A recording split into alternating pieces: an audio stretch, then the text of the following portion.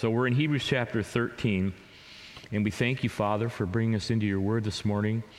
We thank you for these high school graduates. I don't know how to pray strongly enough, Lord, that you would fasten them to yourself in powerful and spiritual ways. We dearly love these kids. Some of us have seen them when they were little, and it's hard to believe that the time has passed so fast. And then all of a sudden they're moving into an older stage of life, and we just ask that your Holy Spirit would rest upon them in a special way, and that everything they've ever learned about you, Lord, would come up to the surface as they face new challenges. And thank you again for your word, Lord. It's a pleasure to be here. And we look to your face, Lord. We look to your heart. We look to your wisdom to speak to us this morning on this very appropriate subject, especially as we are looking for a new pastor and rebuilding our elder team and all the rest, and as our deacons play a dual role in leadership as of now. And we just pray, Lord God, for your breath on Cedar Home. Thank you for the good spirit that's here already, and then just magnify your word to us today. And some of us need to be comforted, some of us need to be challenged. And however you want to play out the scenario today, just do it, Lord. Thank you, Father, that we have the freedom to walk in here with a Bible under our arm and the freedom to worship openly, where in many parts of the world right now, people are hiding in huts and buildings and basements and out in the woods somewhere, and fear for their very lives for the privilege of doing what we can do freely. And we're not saying that we're sorry we're here. We're glad we're here. But comfort our brothers and sisters around the world who take their very life and their family and their safety and their job and their homes to put them at risk to worship you. We are brothers and sisters in Christ, and we ask that you breathe on them and breathe on us now, Holy Spirit, as we go into your word. In Jesus' name we pray. Amen. Hebrews chapter 13. Just a few sermons away from the end of the book, and it's pretty exciting to me to feel like we've gotten through this whole book and learned so much, and I hope these sermons play back in your mind over the years to come, because I think they're going to be what we've learned is going to be very practical. I want to quote a guy by the name of C. Philip Green, and in a message called Love Your Pastor, isn't that a great title, by the way? In a message called Love Your Pastor, he says this: if you really want to love and honor your leaders, remember them by the way you live your life, by the way that you follow them, and by the way you pray for them. Let me quote that again.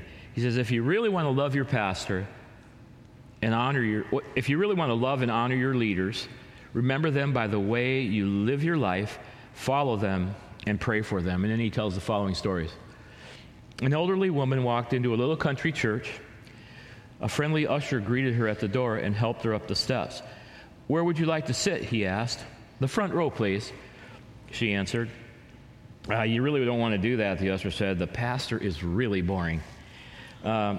Do you happen to know who I am? Asked the woman. No, said the usher. I'm the pastor's mother. She replied indignantly. Well, do you know who I am? The usher asked. No, she said. Good, the usher replied. Whoops. At the end of another service, a woman greeted her pastor and said, I enjoyed the sermon, Pastor. The pastor, humbly receiving the compliment, said, don't thank me, thank the Lord. To which the lady replied, it wasn't that good.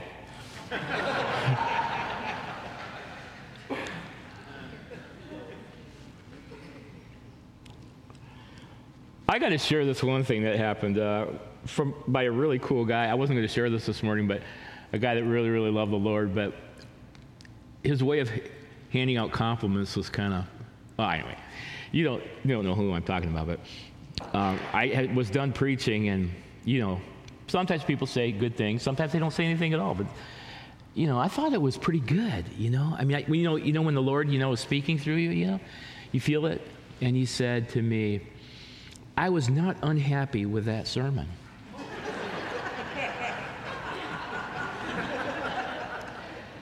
And I said, give me a second to steady myself, because that's one of the greatest compliments I've ever heard. You just bowled me over with that. We were friends, so I could say that. But sometimes it's hard to appreciate a pastor and the other elders in the church. It really is, because we're less than perfect. But pastors need appreciation. They need it more than you would know. They do. You have no idea how much the pastor and the other elders of the church need appreciation. Okay? The question is, how can we as a congregation, because pretty soon I'll be out of up here and I'll be down there with you guys, or somewhere else, wherever God takes me. But how can a congregation show appreciation to their less than perfect leaders? Because we are less than perfect. That's news to you, right? Yeah. How can people in the pews care for the ones who care for their souls? How do you love a pastor in such a way that truly encourages him and benefits you as well? Well, Hebrews chapter 13 tells us, and if you know, we've been going through Hebrews, and we've gone through this huge body of doctrine. And I could spend an hour just doing that right now, talking about the doctrine we've gone through. It just shakes me to my core when I think about what we've been studying, that Jesus is God, and he became a man. Not just any guy, not just any man, but God, man. And that he went to the cross and accomplished a perfect atonement because he was perfect. Amen? I mean, that truly is exciting to me. I mean, if it was just some other dude on the street dying for me out of a sacrificial heart, but it wouldn't matter because he's a sinner, but Jesus wasn't a sinner. He was perfect, and he was God. And he provided us for an atonement that is unspeakably perfect when it's applied to our lives. But then we come through all of this doctrine. How's that for a synopsis of 12 chapters of Hebrews? We come into Hebrews, and then we start with the practical applications, which is the way most of the biblical writers wrote their books. They would write half or more. This is like 12 chapters in one of doctrine and awesome truth, and then they go to, well, what does it mean to me when I walk out the door of the church every Sunday? What does it mean to me at work, or raising my children, or dealing with my singleness, and on it goes? What does it have to do with me? Okay? And we've seen these practical applications, how we are to treat other people in the body of Christ. How do we treat ourselves? How do we treat God? And now some verses about how do we treat our leaders in the church. How should we treat our leaders in the church? And the Bible is very clear that we are to show respect for the spiritual leadership in the church, pastor, teachers, and the other elders, especially those who preach and teach in the body of Christ. We are to show special attention to them. And so the title of the message today is Final Exhortations, Part 4, How to Act Towards Our Leaders, our spiritual leaders in the church. So let's read this passage. It's only a few verses 17 through 19 of Hebrews 13. Obey your leaders and submit to their authority. They keep watch over you as men who must give an account. Obey them so that their work will be a joy, not a burden, for that would be of no advantage to you. Pray for us. We are sure that we have a clear conscience and desire to live honorably in every way. I particularly urge you to pray so that I may be restored to you soon. And so the way that we're going to dive in here is we're just going to use 3 questions today. We're going to ask them and we're going to answer them according to this passage of how to treat your leaders in the church. To some of you, this may be brand new. To some of you, you've never done this. To some of you, you've been doing this. But it's always good to hear what the Word of God has to say about how to treat our leaders. So first of all, right on the bottom shelf here, what is the meaning of the word leaders in verse 17? Because it says, obey your leaders. The word, you might want to know that word is indeed plural. It doesn't say obey your leader. It says obey your leaders in the church here.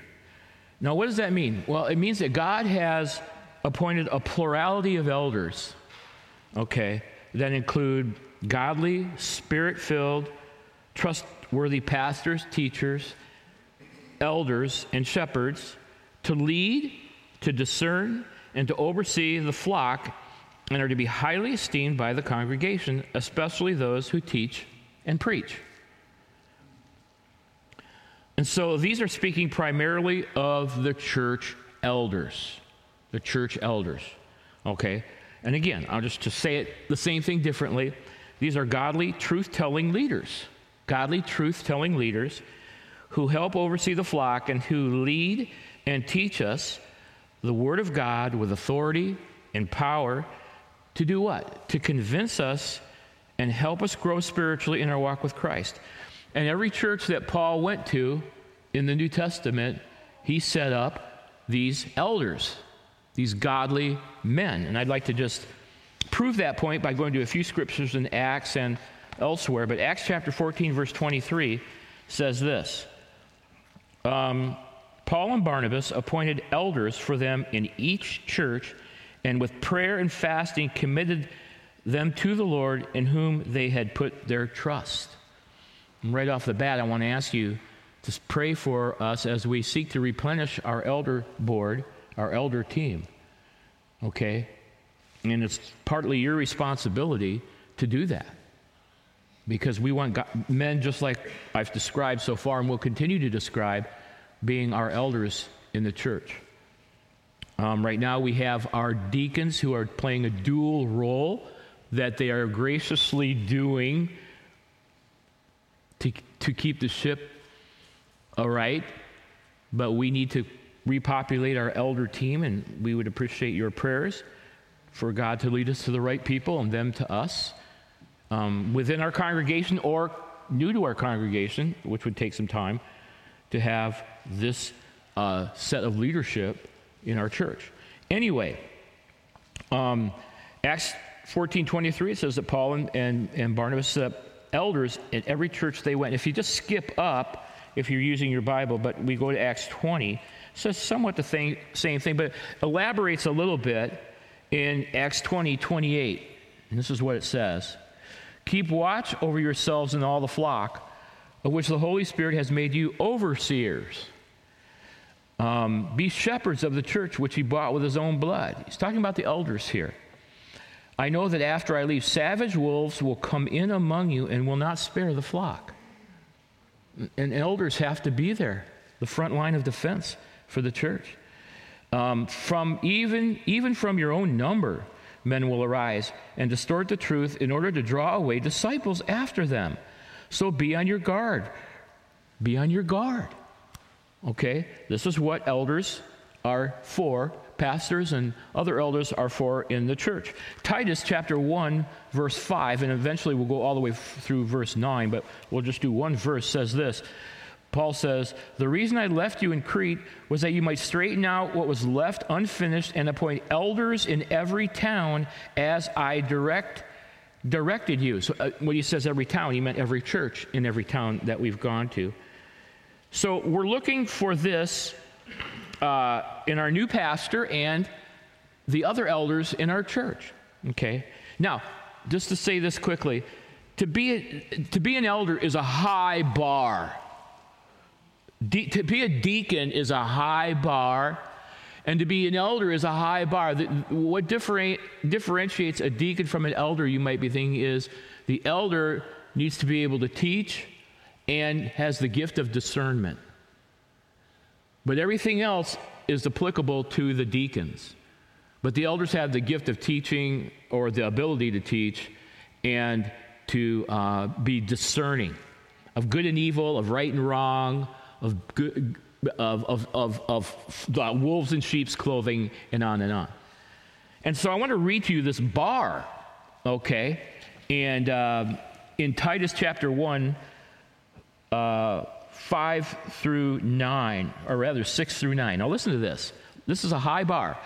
An elder must be blameless. Ooh, ouch.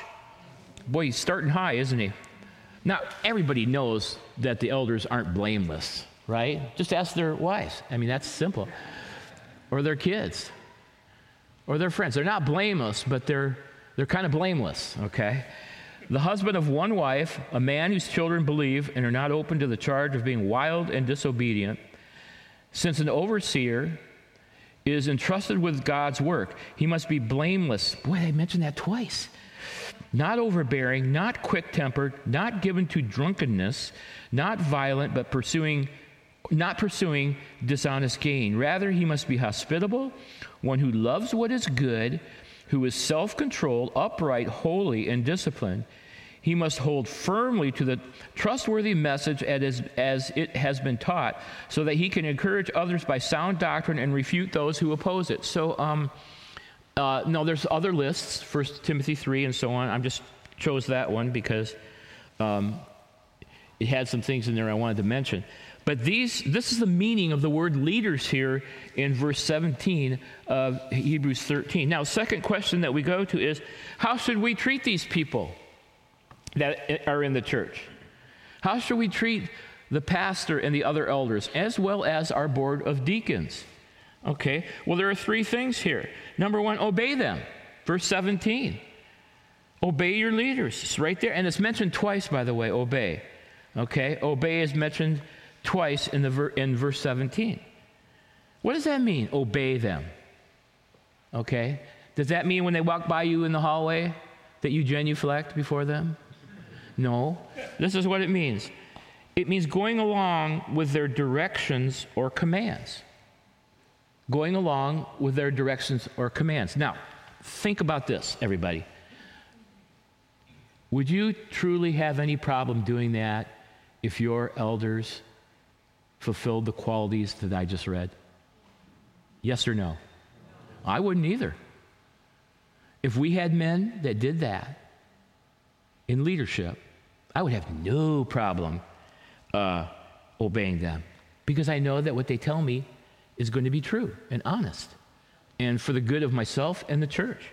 And so obeying them means going along with their directions or commands. Okay, it means that we can place confidence in them and do what they say. In other words, if we believe that God has given us these men, we need to obey them and do what they say. And there's a comfort in that. There's a comfort in having a set of godly leaders in the church, a great comfort. It's kind of like marriage. There's a great comfort in being married to someone you really trust and love. Amen? Well, there's a great comfort in that. I'm so confident and comforted by the fact that I know that my wife would never, ever ask me to do or tell me to do anything that wasn't for my own good. And I'm not sure why you're laughing about that, but I find it very comforting. Very, very comforting. Don't know what the humor is in that, but anyway, some of you could tell me later. Not only do we need to obey our leaders, but we need to submit to their authority. One of the dirtiest words in society today, submit. And a close second is authority, right? Hoo-wee. But the Christian should have an attitude of submission. Submission. And here's the deal. If we know that these leaders are thinking of our best good, why can't we submit to them? We should. Okay, the Bible tells us to, but we should. We can. We say in comfort. If we have godly elders and leaders, we can submit to them. And the Christian should have an attitude of submission to godly spiritual authority in the church. Pastor, teachers, and other elders who feed and lead the church.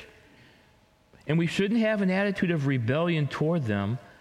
And I think about the stiff-necked Israelites, Moses. Oh, my goodness. What he had to deal with. It shouldn't be that way. Okay? Constantly complaining, placing unreal expectations on our leaders.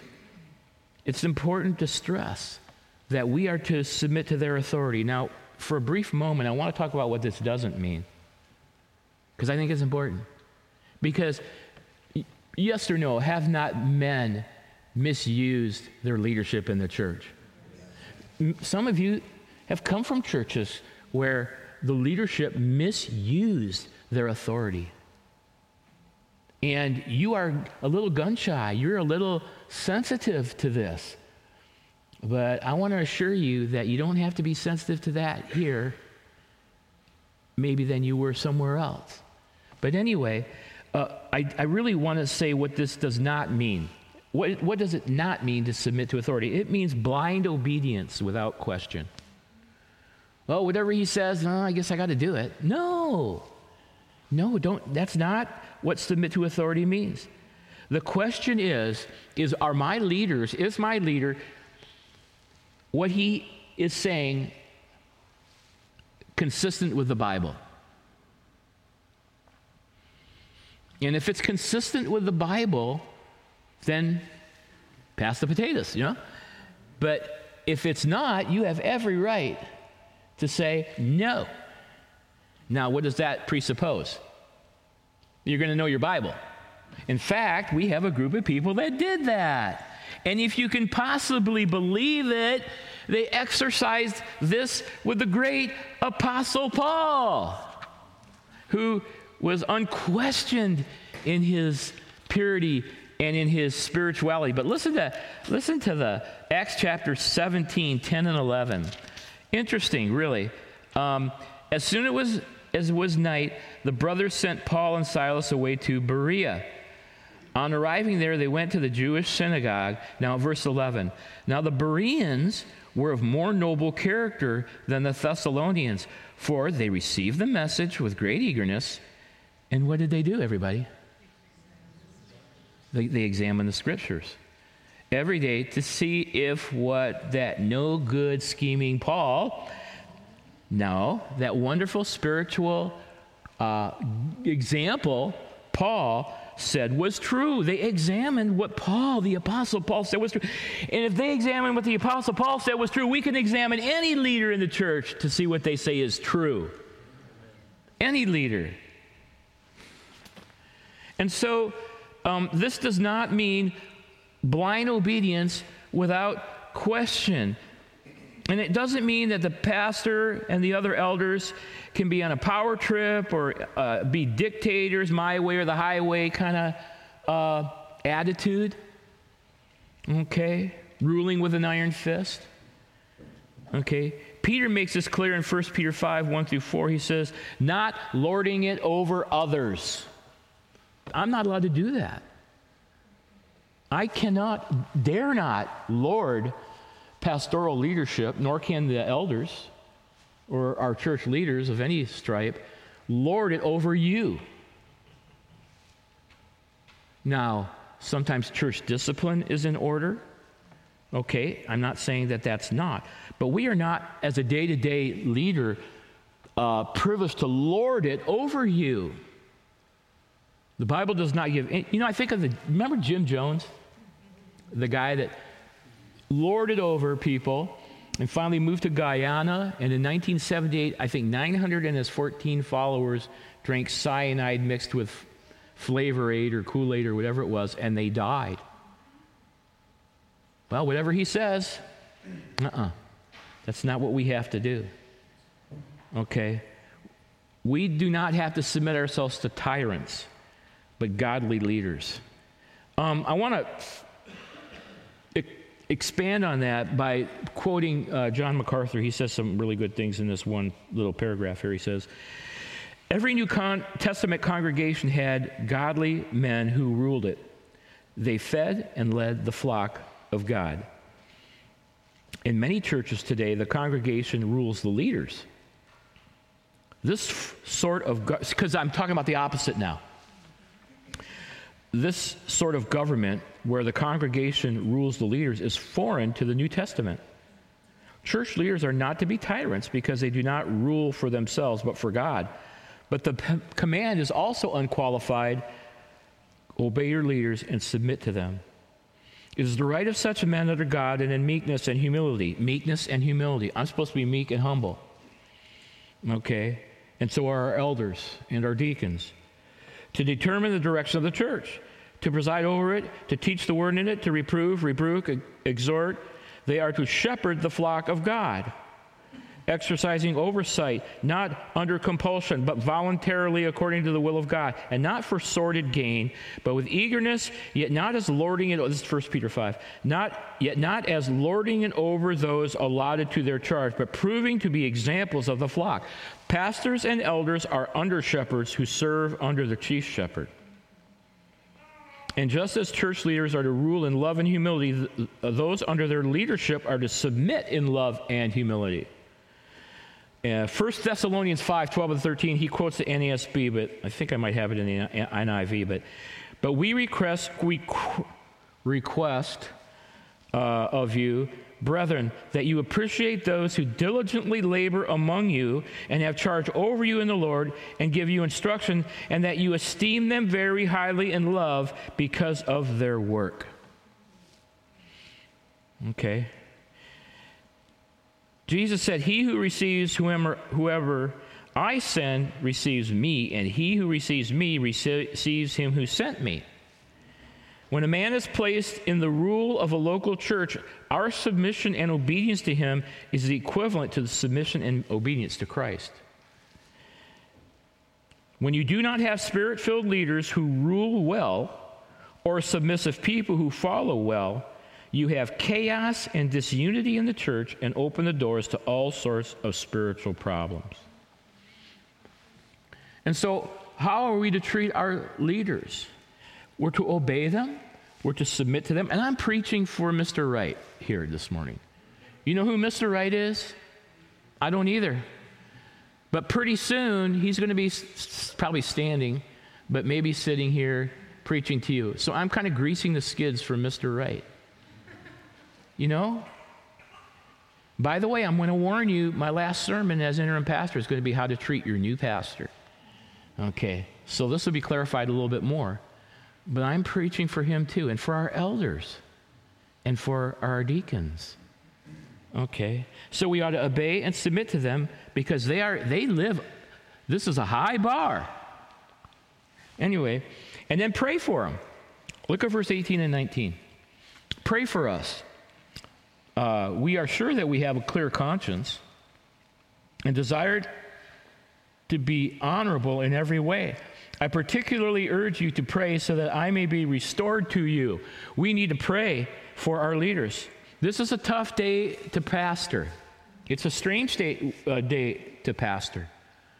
I feel so old in some ways. It's as if society has rushed by me in rebellion against authority and social mores just collapsing.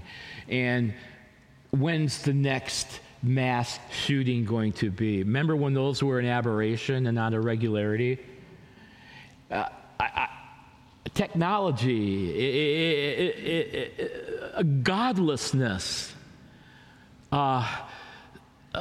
sexual standards being turned on their head, right? God's judgment knocking at the door of our country, if not already walked through the door. It's a tough day to pastor. The sheep bringing into the church, and thank goodness that sheep come into the church. The sheep coming into the church with complexities that even 5, 10, 15, 20, certainly not 35, 36 years ago when I started, bringing them in. And we have to deal with those in love and truth. It's a complex time, you know, for a pastor and for elders and for deacons. And pastors can end up being some of the most hurting segments of our society because they're required to wear so many hats, right?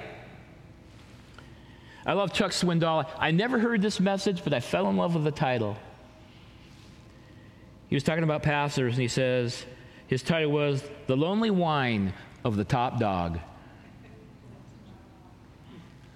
That guy can turn a phrase, can't he? And it's true. Sometimes the pastor sits in his office and he goes, I'm not going to say what he goes, but anyway, it's tough when he sits in his office, okay? Leadership is difficult in today's church, and leadership from the pastors and the other elders and to the deacons and the Sunday school teachers, nursery workers, junior church leaders, they need prayer. Every kind of leader. Now, what do they need prayer for? Let me give you a list. Prayer for wisdom, prayer for safety, prayer for protection, prayer for love, prayer for discretion, what and what not to say and how to say it. Prayer for discernment. That's so important. Wolves in sheep's clothing are going to come into the church. I don't know if you know it, but I have a knife in my back pocket. And it's really sharp, but it's really rusty. And anybody that comes into this church and thinks they're going to hurt my fellowship, I'm going to cut them apart with that rusty knife. I am on guard. That's a metaphor. All right? I love you so much. I won't let anybody hurt you if I have anything to say about it. And I'm only the interim pastor. Think about what Mr. Wright's going to be like, right? He's going to have what do they call those? AR? Whatever. And pray for the pastor to be able to preach in the Holy Spirit. We can connect our sermons, and we can parse the Greek verbs, and we can illustrate, and we can get the points or the however, and we can have the gift of teaching. But if the Holy Spirit's not on, it's just dead wood. Not that I've ever experienced that. Oh my goodness, you actually believe that?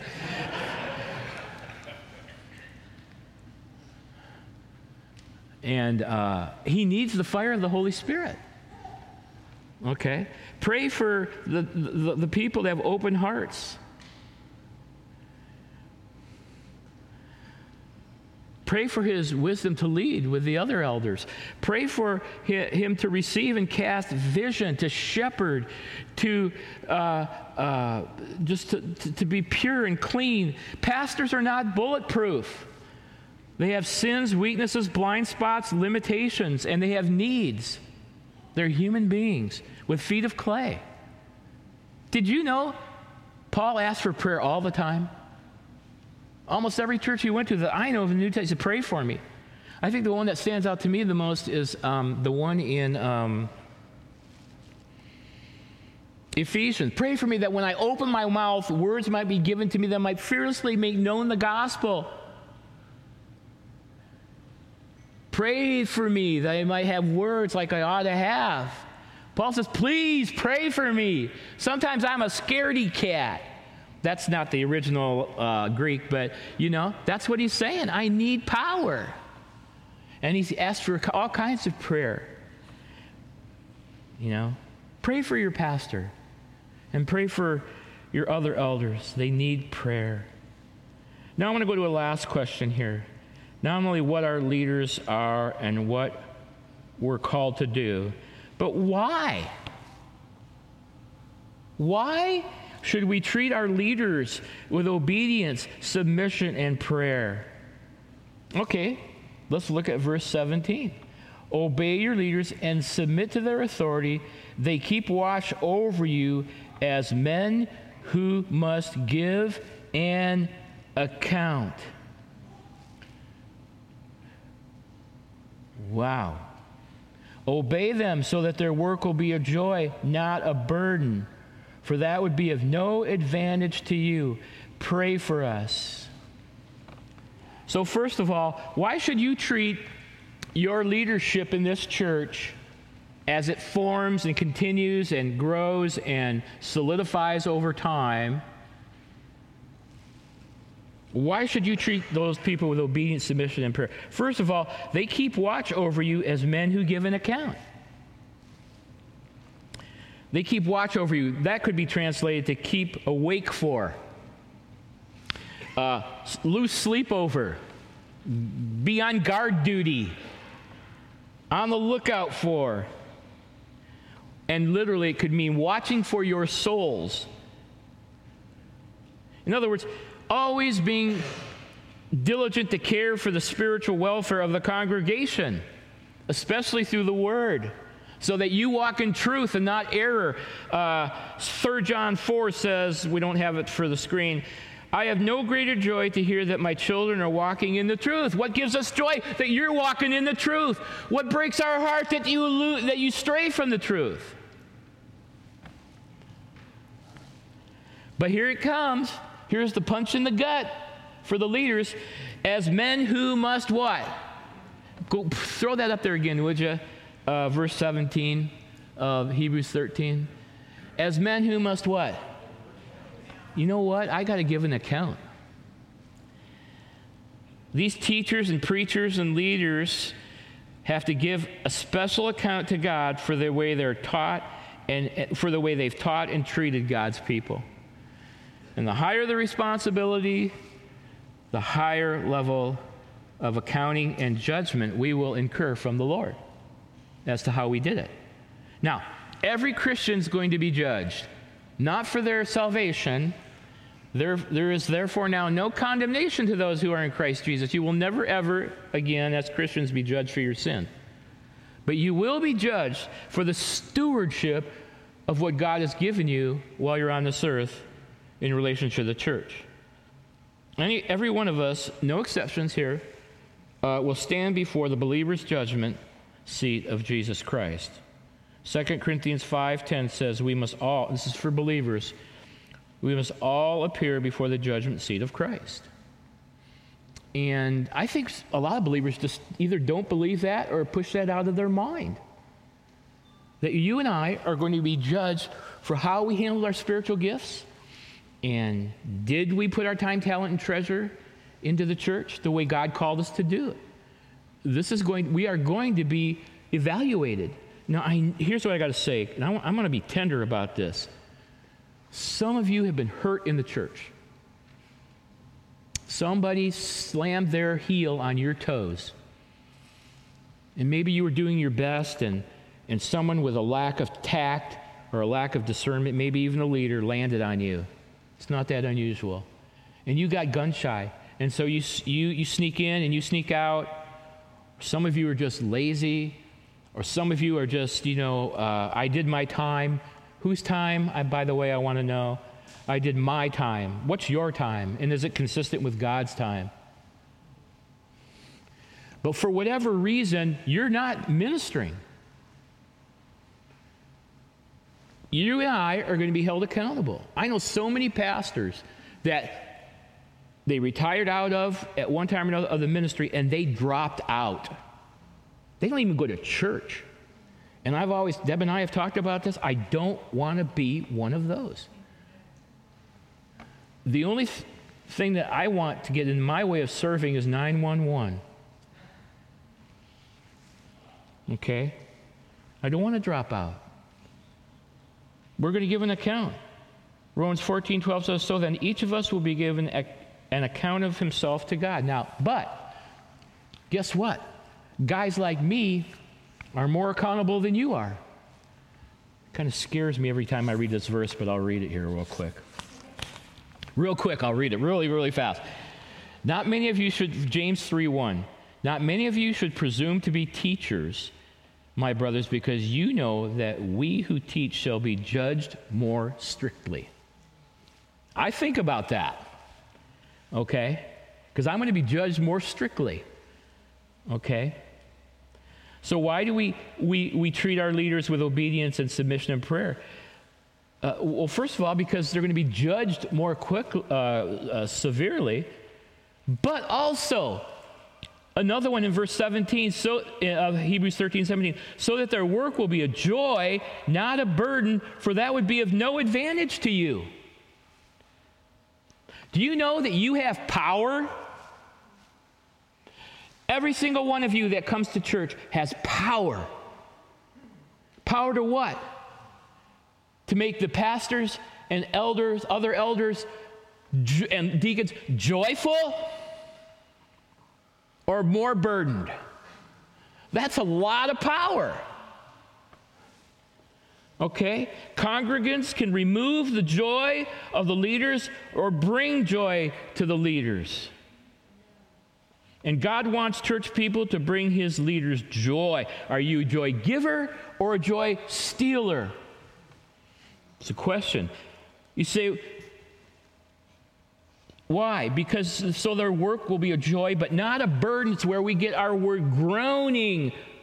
Groaning, in other words, and this is what it means, adding unnecessary weight to an already heavy load.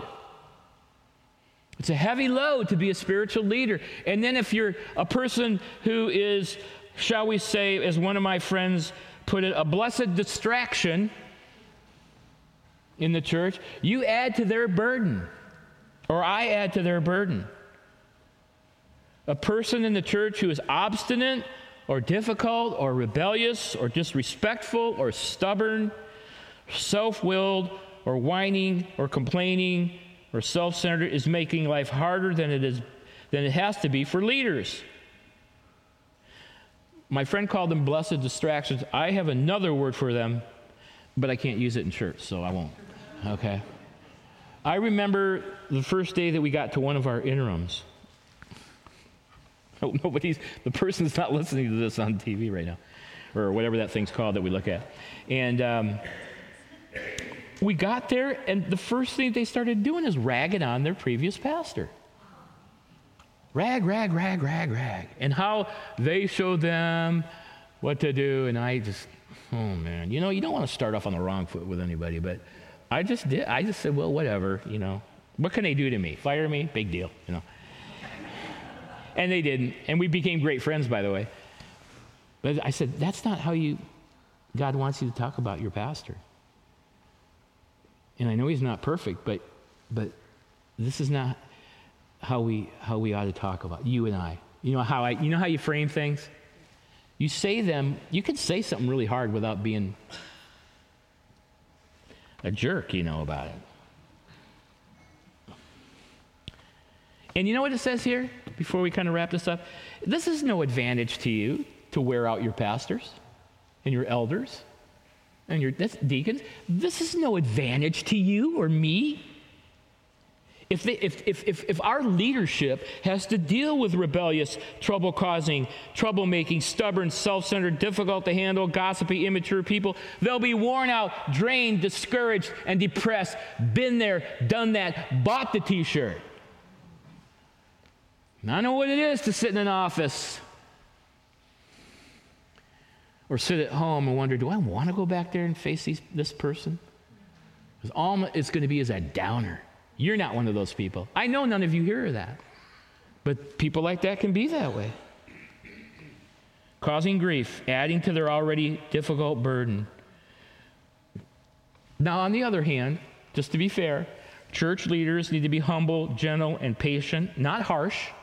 Right? We feed the sheep. We don't beat the sheep. Do you feel beaten today, by the way? I hope not. I think the sign of a good preacher is to, I've said this before, is to be able to beat and give a sloppy kiss to the people listening at the same time. Just love, truth. You getting love and truth today? That's my aim here. People need to support the pastors, the elders, the deacons. And if they're not adding up to what they should, here's how you criticize them. Do you know you can criticize your leaders if it's done in the Holy Spirit? Did you know that? Go to them prayed up, first and foremost, right? Filled up with the Holy Spirit, right? In a spirit of humility, knowing you and I are prone to whatever they're prone to, okay? Going to them and saying what we say to them only with God's permission. And if God hasn't given you the permission to say something to your leader, or a church meeting, or whatever context, then don't say it. But if he's given you permission, say it in the Spirit. In love. I'm talking mainly privately right now. Pastors aren't perfect. They're going to mess up. But go in there trying to build a bridge, not to burn a bridge. Okay? Tell them you're going to be their ally and pray for them, not their adversary. And you'll win a friend. But if we go into the leadership and we're throwing fists and we're spouting our anger and spewing out our frustration. Don't be a Mount St. Helens when you blow all at once. Tenderize those things with prayer and humility and brokenness and God's permission. That's how you keep a good relationship with your pastor. Man, I'll tell you what, you guys. Oh, man. I'm going to finish. Some of the hardest things that have ever been said to me by people in the church have been my biggest growth producers in my spiritual life because they said them in the right way. I can't count very many of them. There's been 3 or 4 over the years. Man, did it ever hurt. But because they said them in a way that I could listen, they are great. They allowed me to have great forward movement in my walk with God. Amen? But if they had come in there just, with guns loaded, you know how you get. You put on your heels, you want to throw a punch back, right? Sure. You're not listening to them. You're thinking in your mind how to reply to them. You're just reloading, So it's important that we go to our pastors and other elders and our deacons in the right frame of mind, thought, and word. Okay, so what should we pray for? I'll close with this. I'm shooting for 45 minutes, but that means I have to do everything in 1 minute. First of all, pray that they would have a clear conscience.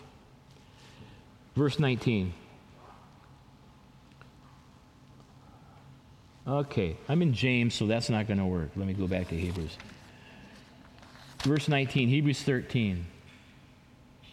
I particularly urge you to pray so that I may be... Verse 18. Pray for us. We are sure that we have a clear conscience. Pray for your leaders to have clear consciences. Do you know that the point men in your church, the pastor, the other elders, they are a particular target for Satan? Why? Because they're the point men of the church. And the point man is usually the one that's picked off the quickest. The devil knows if he can start with the point men, and if he can accuse them and tempt them and take them down, and he's done great damage. So pray that they would have good, clean, clear thoughts, clean consciousness, okay? Conscious. Distinguishing right from wrong. Pray that their minds are clean and clear and resistant to the devil's arrows. Number 2, that they should live honorably in every way. In every way. He desires, the writer, to live honorably in every way. Verse 18. Can you keep that up there? Verse 18. Okay? So that they can see that. In every way. Okay? Hebrews 13, 18. Pray for them. Pray for your leaders to have a good reputation. And then finally, pray that they would be delivered from circumstances or difficulties beyond their control. Which means about all the time. I particularly urge you to pray that I might be restored to you soon. He's saying, pray that the circumstances and difficulties that I'm in are out of my control. Would you pray that I can come see you? Would you pray that things would be resolved and cleared up?